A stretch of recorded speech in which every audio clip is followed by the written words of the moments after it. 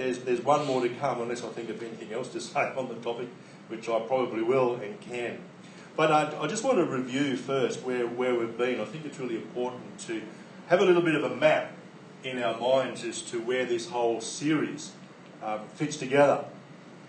We started out early in the month of February with a guest speaker, Mark Correa, and he had a message about the generosity of God, which we celebrate in communion. And one of the reasons why I want to do communion last today is to have a celebratory focus on our communion. And so that really kicked us off on this whole idea of generosity, because in communion we commemorate the generosity of God in giving His only Son that we might have eternal life, that we might access an inheritance that includes divine health, divine prosperity, and personal relationship with God through Jesus Christ. So we start from the premise that God is generous, that one of His attributes is generosity. And then when I started my own contribution to the series, we focused on 2 Corinthians 9, which is as best a treatise on giving for special purposes as you will find anywhere in the Word of God. And that happened to coincide with the Sunday that we set aside the special offering for the flood in north and northwestern Queensland. I did say there that I didn't think that that particular chapter provided a basis for giving to the local church on a regular basis, although you will find that probably 99% of pastors would argue differently. I do, however, think that a strong case for giving to the local church is made in 1 Corinthians 9. And it's kind of ironic, I guess, that we're talking 2 Corinthians chapter 9 and then 1 Corinthians chapter 9. And if you might recall, the reason why I argued that this was a good, sound basis for giving to the local church is that the context there at the time was that the people who were teaching the church or pastoring the church generally were itinerant.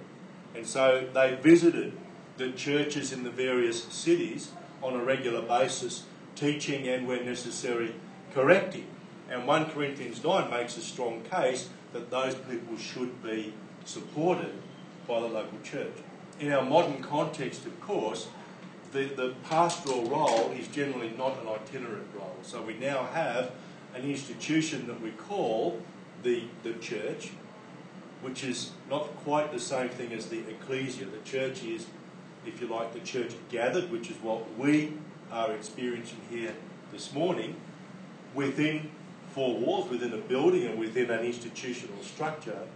And I believe that then provides the ecclesia, the body which is scattered out there in the marketplace from Mondays through Saturdays. We provide what you need in order to be effective ambassadors for Christ in that context.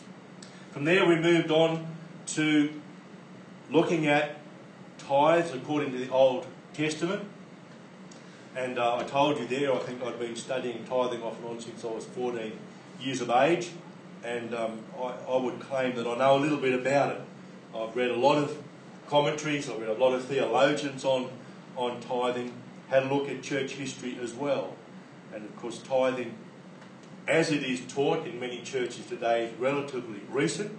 It came in around about 1870 and was given a bit of a boost in 1873, certainly in the United States and to a lesser extent in Europe, because there was a significant economic depression and the churches were finding it very difficult to fund their activities.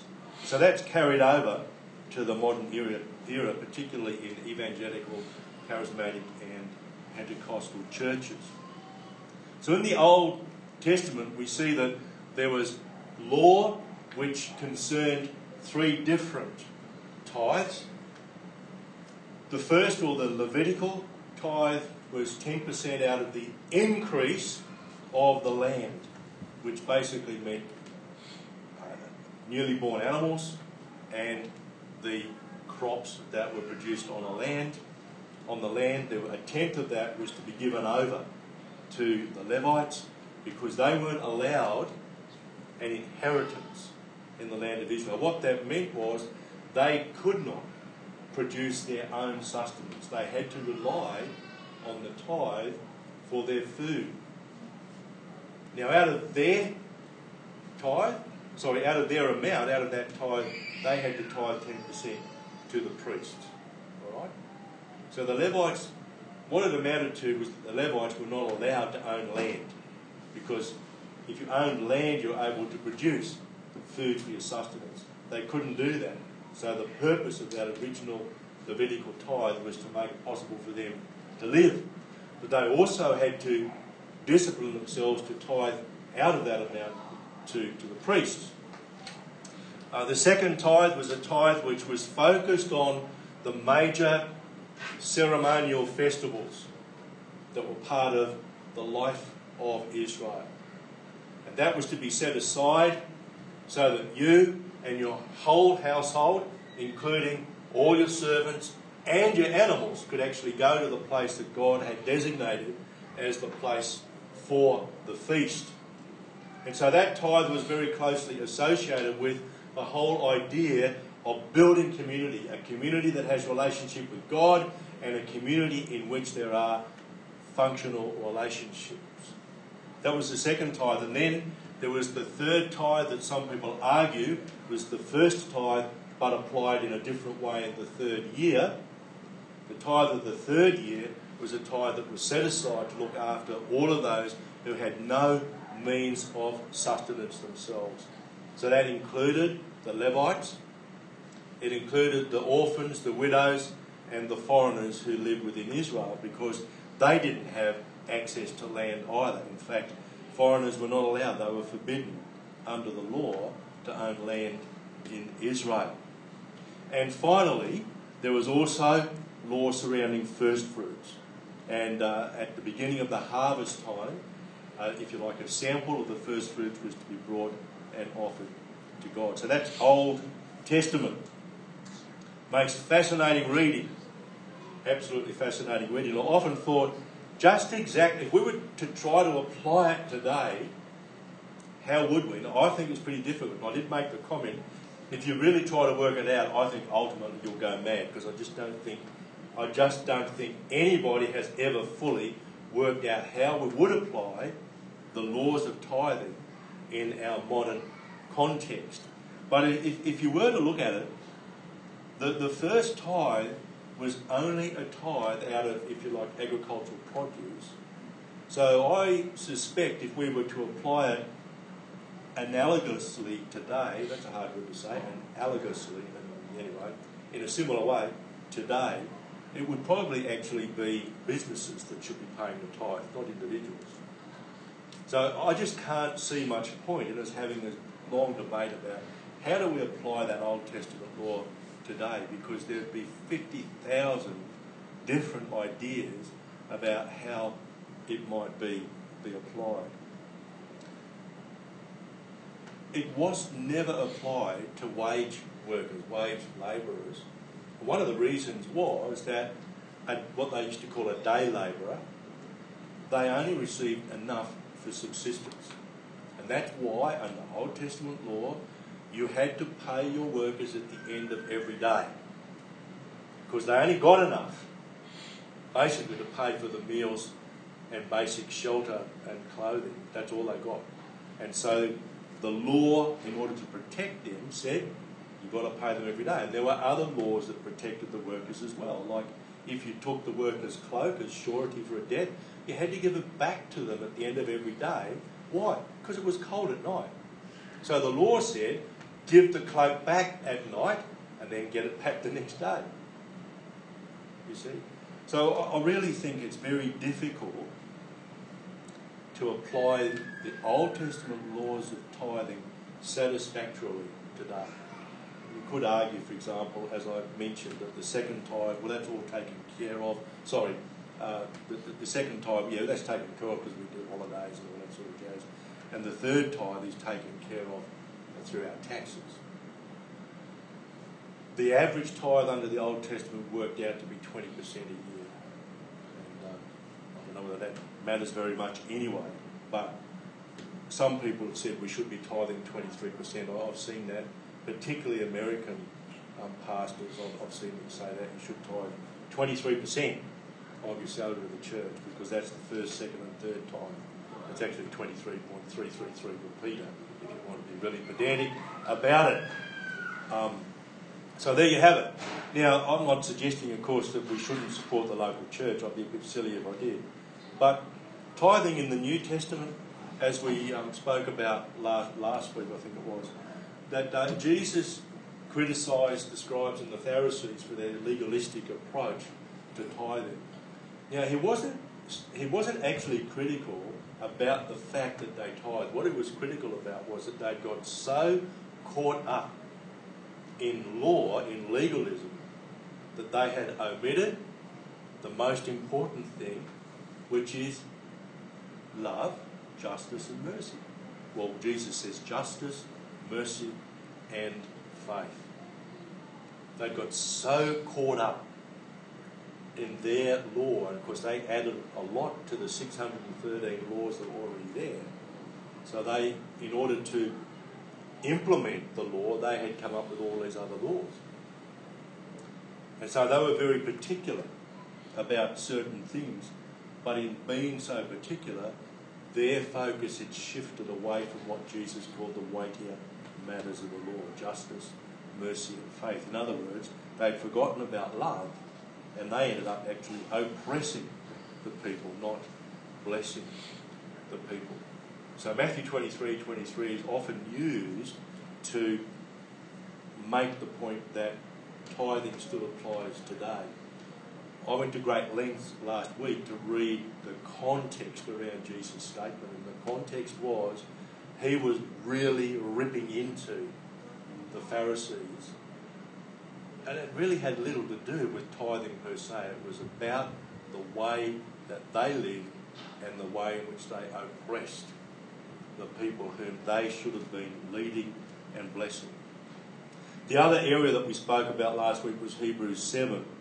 Again, this is often quoted as evidence that tithing holds in the New Testament as well as in the Old Testament. But again, the point I made was that if you take the context was that the writer of Hebrews was trying to explain that the new covenant under which we operate now, this covenant of grace, is different to the old covenant. And the point that was being made was that Jesus was not a Levitical priest.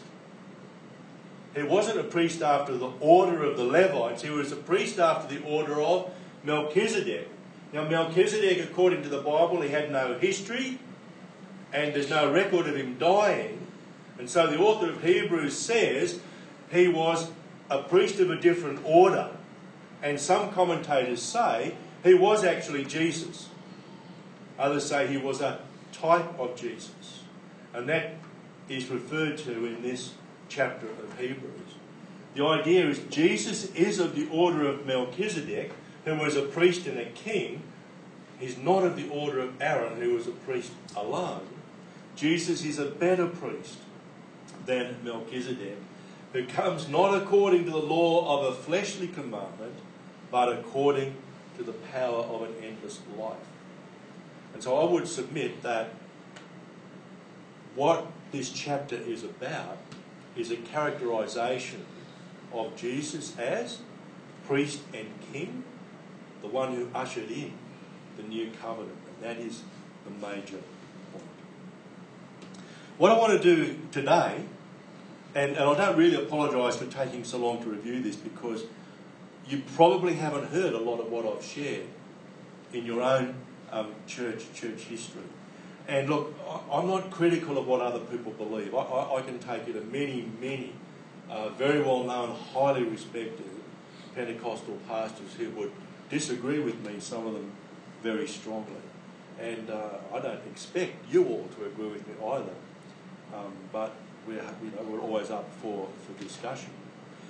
But what I want to turn to now is some principles of generosity, because as I've said all through this series, I believe that for the New Testament follower of Jesus Christ, for Christians today, it's not about tithing.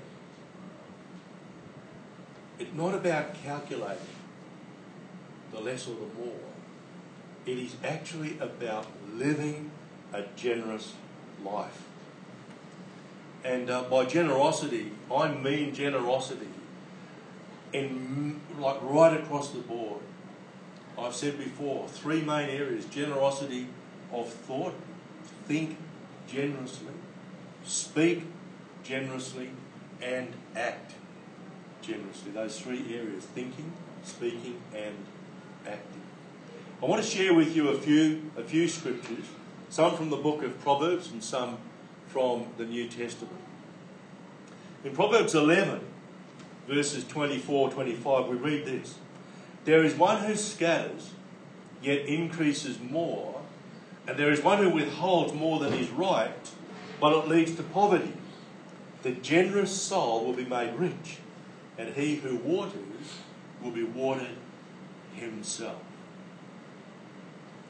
Now, Proverbs is one of what we call the books of wisdom.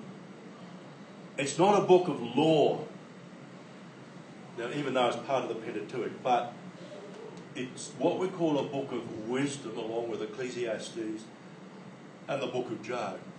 So it's the book of Proverbs. It doesn't establish, if you like, hard and fast rules. It's not legal in the same sense that, say, Leviticus or Deuteronomy or Exodus are, where God gives law to the people. So in a sense, Proverbs is outlining principles that are based on the nature of God and on the nature of humanity. And here we have important principles concerning generosity. There is one who scatters, yet increases more. That's a reference to the agricultural society of the day. Because back then, they didn't have machinery to sow seed. Seed was held in a bag which was slung across the shoulder, much like a man bag today. And if you were right-handed, of course, you'd put your hand in and you would scatter the seed. It's called broadcast seeding. Now, if you scattered just a few seeds, you wouldn't get a big crop. But if you scattered seeds generously, you would get a good crop. So you see the metaphor there of scattering generously and you get a bigger increase. Because the idea of increase there is about producing from the land. And of course, increase was to what the tithe was applied to in Old Testament laws of tithing. It was a tenth of your increase that became the tithe. So we, I think, are encouraged by this wisdom in Proverbs to be generous, to, as it were, scatter generously. And in so doing, we will experience increase. There is one who withholds more than is right, but it leads to poverty. In other words, stingy people won't get rich. Now, remember, this is wisdom, and you will always be able to point to some stingy people who are rich, right? Charles Dickens used to write about people like that. And there's certainly been times in history where there's been unjustifiable wealth in the face of unjustifiable poverty. And there's still some countries in the world today where that remains the case. But the general principle here is that if you withhold, so instead of scattering, if you hold it all close to yourself, you will eventually fall into poverty. And it doesn't just mean spiritual poverty or poverty of the soul. It also means financial poverty. There's another proverb, in fact it's Proverbs 11:26, just in the next verse, which is very interesting because that verse goes on to say, the people will curse him who withholds grain, but blessing will be on the head of him who sells. Now, I often trot that one out as in support of the notion of what I would call biblical economics or biblical capitalism. You see, just think about this. If all of the people who produce goods and services in Australia decided not to sell anymore, right, they just kept it to themselves, we would fall into poverty very, very quickly. So, I'd drive down to the Coles supermarket at Pimpamar and the doors would be closed. I wouldn't be able to buy anything. I'd go to the Shell service station because I got my 4 cents per litre discount because I shopped at Coles last week. They're not selling petrol from the Bowsers. I go to have my semi-annual checkup with my dentist. It's all closed. I mean, how would that be? All I would then be able to do is to eat the aubergines that grow well in my backyard. Now, they do grow well, but I don't like them. Jeanette doesn't mind aubergines. She scattered generously.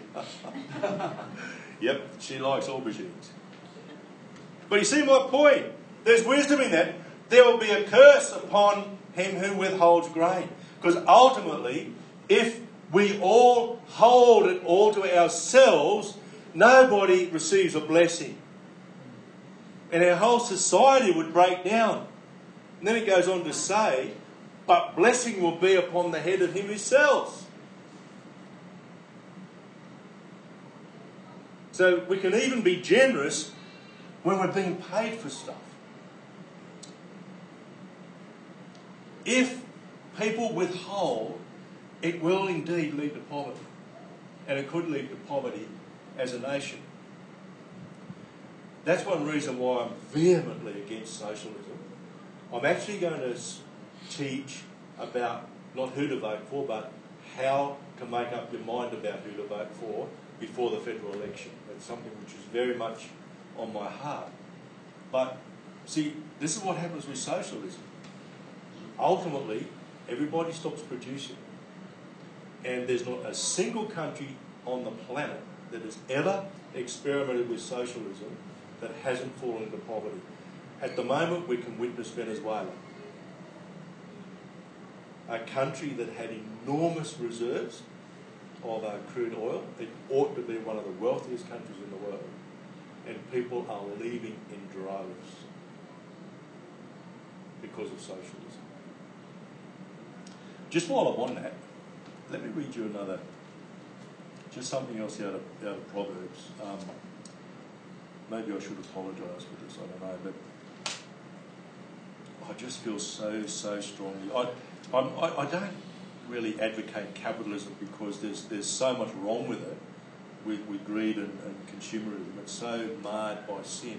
I prefer to talk about biblical economics. But in Proverbs chapter 1, starts in verse 10 and runs to verse 15. Or it actually runs to verse 16. Listen to this. My son, if sinners entice you, do not consent. If they say, come with us, let us lie in wait. Sorry, I haven't got my glasses on. Let us lie in wait to shed blood. Let us lurk secretly for the innocent without cause. Let us swallow them alive like Sheol, and whole like those who go down to the pit. We shall find all kinds of precious possessions. We shall fill our houses with spoil. Cast in your lot among us. Let us all have one purse. Now that is the essence of socialism. My son, do not walk in the way with them. Keep your foot from their path. For their feet run to evil and they make haste to shed blood. Surely in vain the net is spread in the sight of any bird, but they lie in wait for their own blood. They lurk secretly for their own lives. And this whole idea of chucking everything into the same purse, which is the basis of socialism, it has never worked anywhere in the whole of human history. Why? Because the one who withholds more than is right, it leads to poverty. If the producer hangs on to their product, it leads to poverty. And the curse ultimately is the curse of poverty. Poverty is a curse. So there needs to be a level of generosity in our society as a whole for it to function at any level of material blessing. The generous soul will be made rich. The generous soul will be made rich. Now, soul, remember, that's our thought processes. That's our mind, our emotions, our will. Remember, think generously. Think generously. Think well of people. Unless you've got incontrovertible evidence that you should not think well of someone, automatically think well of them. Think of nice things to say and think about them. Think of nice things to say and think about your situation. Because even if it's the worst situation you can imagine, guess where God is? He's right there with you by the Holy Spirit. He who waters will be watered himself. He who waters will be watered himself. In other words, the person who lets go, who generously lets go, that person will themselves be watered. It sounds to me, when you read the whole of those two verses, plus 26, that there's some kind of principle operating, a universal principle that's operating here. And the interesting thing is, if I was the only generous person on the planet, I don't think this would work. We're talking here about generosity as a general attribute of people. I would have to say that I have met a lot of poor people, and I have also met a lot of rich people. I've had coffee with billionaires, people who are Christians who are actually billionaires.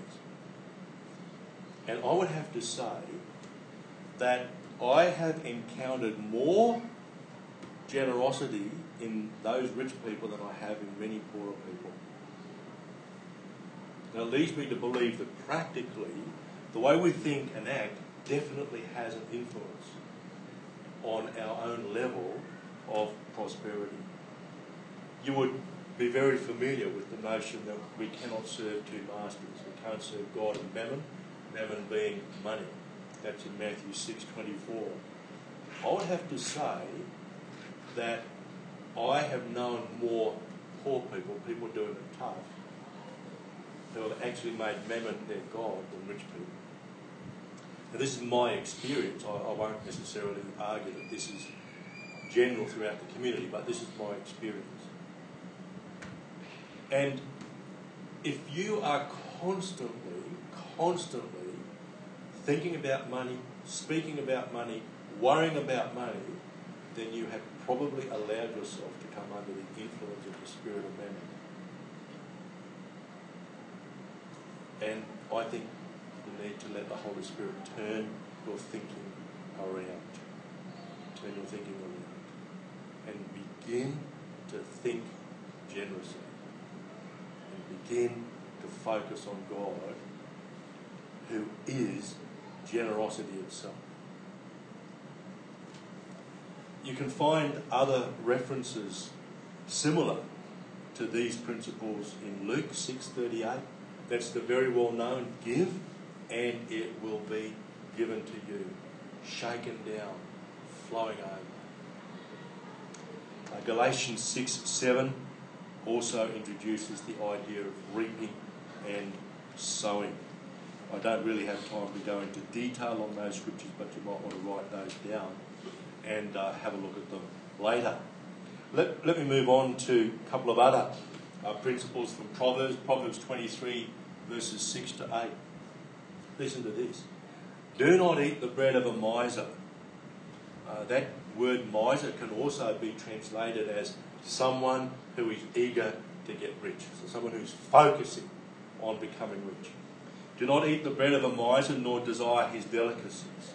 For as he thinks in his heart, so is he. Eat and drink, he says to you, but his heart is not with you. In other words, he doesn't want you to, actually. The morsel you have eaten you will vomit up, because you are disgusted at his attitude. That's what the Greek actually means. The Hebrew. You'll vomit it up because you are disgusted at his attitude.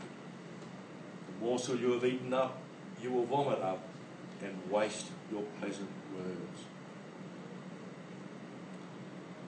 This is saying, don't even be in the company of a stingy person. I feel very uncomfortable at times when I'm in the company of stingy people. People who count every penny 3 times. We've got a budget, we've got to be wise, we need to be stewards, but there's a difference between being a steward and literally being owned by your money. Now, I know people who have far more by way of assets than we do, that they've managed to accumulate, but I actually don't like being around them, because every conversation turns towards money and how bad it is to have to spend money on this and spend money on that. You know, one of the things I've learned to do over a long period of time is praise God that I have the money for that bill. You know what? Father, I thank you. I don't even have the attitude that I don't like paying my power bill. So, Father, I thank you that we can pay that power bill. Our aircon is on at home now, right? I put it on at 7 o'clock this morning and I said to Jeanette, we can look forward to going home after church to a lovely cool house. I thank God. I just sat in our lounge room this morning and I said, Lord, I thank you that we can actually do this. Because not everybody can. But it's a shift in thinking. And our family, we call ourselves the Starcoms. ST comes from St Hill, the ARCK or whatever, that comes from the Barkers, which is Lauren and Heath, and then obviously the end of that name comes from the Circles. So we call ourselves the Starcom family. And one of our trays is over catering. and it's not really for me to say we're generous, but we love company. We love to serve food. And you know what? It's okay. We don't mind having, we'd much rather have stuff left over than not enough. If you eat with us, I can guarantee you won't be eating with misers. We don't have a secret desire, a secret eagerness to get rich. And we certainly don't believe you would ever vomit because you became disgusted with our attitude. You might vomit because of my cooking, but different thing altogether. Proverbs 28:22 says this: the stingy are eager to get rich and unaware that poverty awaits them.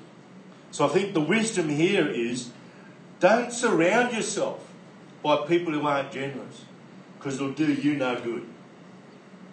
Don't surround yourself by people who are not generous, because it will do you no good.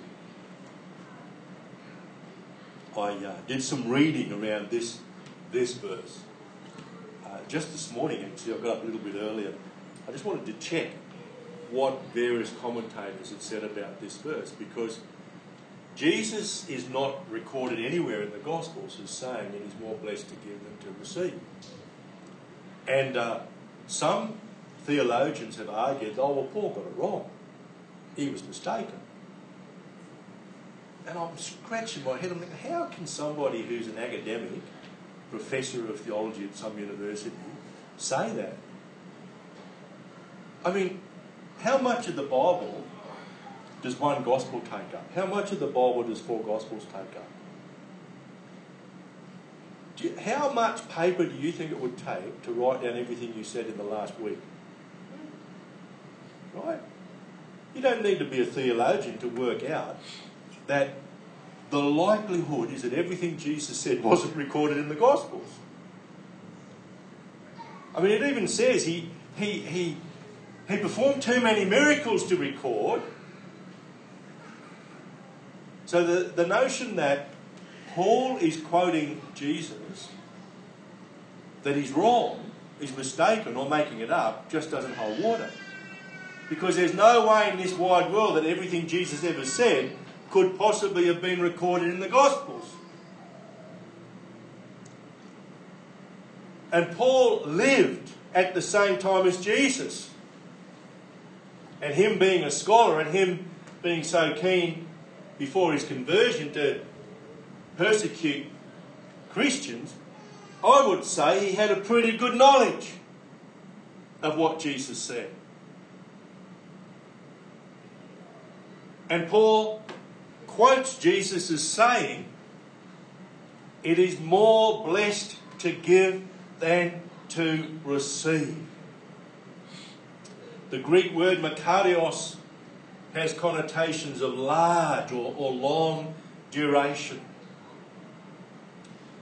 I had a look at John Wesley's notes. I find John Wesley very insightful in terms of management of money and generosity and that area in general.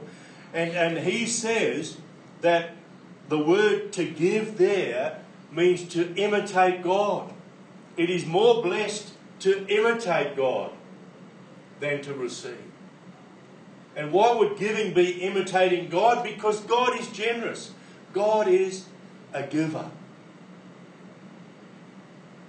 And of course, it is more blessed to be like God than not to be like God. And we are made in His image. It tells us that way back in the first chapter of the Bible. Another sense in which it is more blessed to give than to receive is that we trust God to provide us. When we let go, we trust God to provide. When we let go, we trust God to provide. I'll give you a little testimony here. We were able to pay off our mortgage a little under, about 6 months ago now. We had a fairly substantial mortgage because we moved to the Gold Coast from Highfields near Toowoomba, and we had to spend a lot more to buy a house here than we got for our house back in Highfields. And for quite a few years, Jeanette and I had a desire to be debt-free, so that we'd have resources to sow into things that at that time we weren't able to do. And I'm fairly active in managing my own superannuation. We managed to do very well, actually. I had some extremely profitable investments. And so about 6 months ago, when I finished work at CHC, I wasn't fully aware of this, but as far as the tax law is concerned, I was deemed to have retired, which meant I could access my I had a pension fund that I could access without paying any tax on it. And so I was able to, it was about $300,000.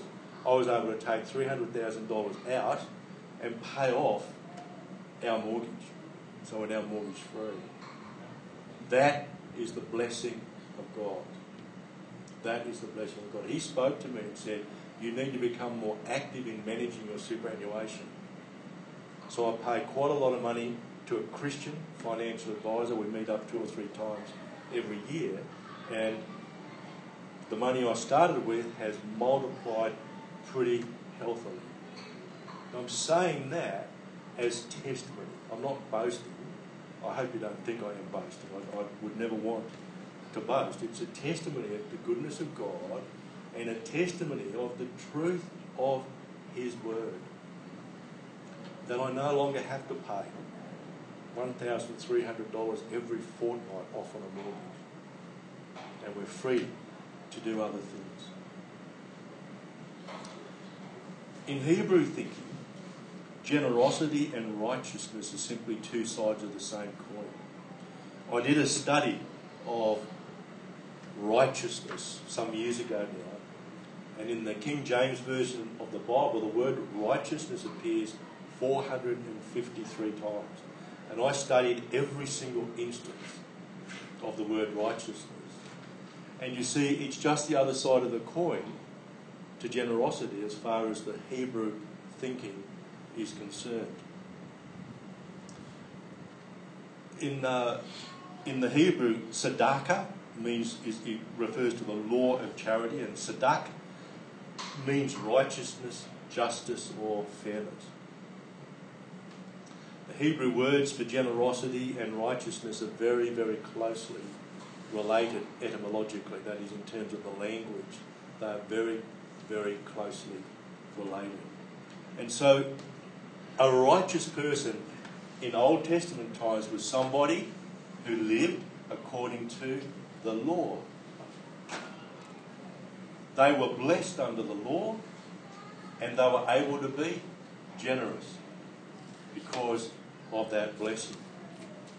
For us today, we are declared righteous by God through Jesus Christ. In fact, the Bible characterises us as the righteousness of Christ in God. The righteous, beg your pardon. We are characterised as the righteousness of God in Christ. The righteousness of God in Christ. So God sees us as righteous. And this is why I say we need to be generous if we are to become what I call a fully fulfilled Christian. Because it's in our nature. And if you fight against your newly generated nature, you will not be fully fulfilled. Just quickly, a New Testament reference to generosity as a lifestyle. Galatians 6, verses 9 to 10. And let us not grow weary while doing good, for in due season we shall reap if we do not lose heart. Therefore, as we have opportunity, let us do good to all, especially to those who are of the household of faith. Let us not grow weary while doing good. This is an ongoing lifestyle. There will come a time when we'll reap if we don't lose heart. In other words, if we don't lose faith, if we keep looking to God, we will reap. I first had a word from God about being debt-free in 2008, late 2008. In fact, I beg your pardon, it was actually early 2009. I was driving home after my last day of work at USQ, where I used to work at the University of Southern Queensland. I was driving home, and God spoke to me and said, "You're going to be debt-free." Well, it was actually 2018 when we became free of that debt. But you hang in. You continue to live a generous lifestyle, but you believe that you will reap. And I think it's interesting also. Therefore, as we have opportunity, let us do good to all, but focus particularly on those who are our own Christian brothers and sisters. That means in the local church, but also in the wider Christian community. There is a sense in which we are to look to the needs of those who are Christians first. What do we say at Ignite Life Church? Well, you've heard me quote this before. Generosity should be as natural as breathing to the Christian, because we are the righteousness of God in Christ, and because it reflects the fact that we're made in His image. Well, I've gone over time again. I'm getting a bit naughty at that, aren't I? I haven't finished. Now, Dave, are you doing the discussion point next week? The 17th, is that right? Yeah, so you'll have a break from me next week. You will enjoy Dave. He hasn't had an opportunity to do the discussion point for a little while, so I'm really looking forward to that. But what I want to do next time, in a sense, I've talked about theory without spending too much time on practice, okay? So what I want to do next time I'm up here, which I guess will be in 2 weeks' time, I want to actually talk about making the transition from what you might call works-based or law-based giving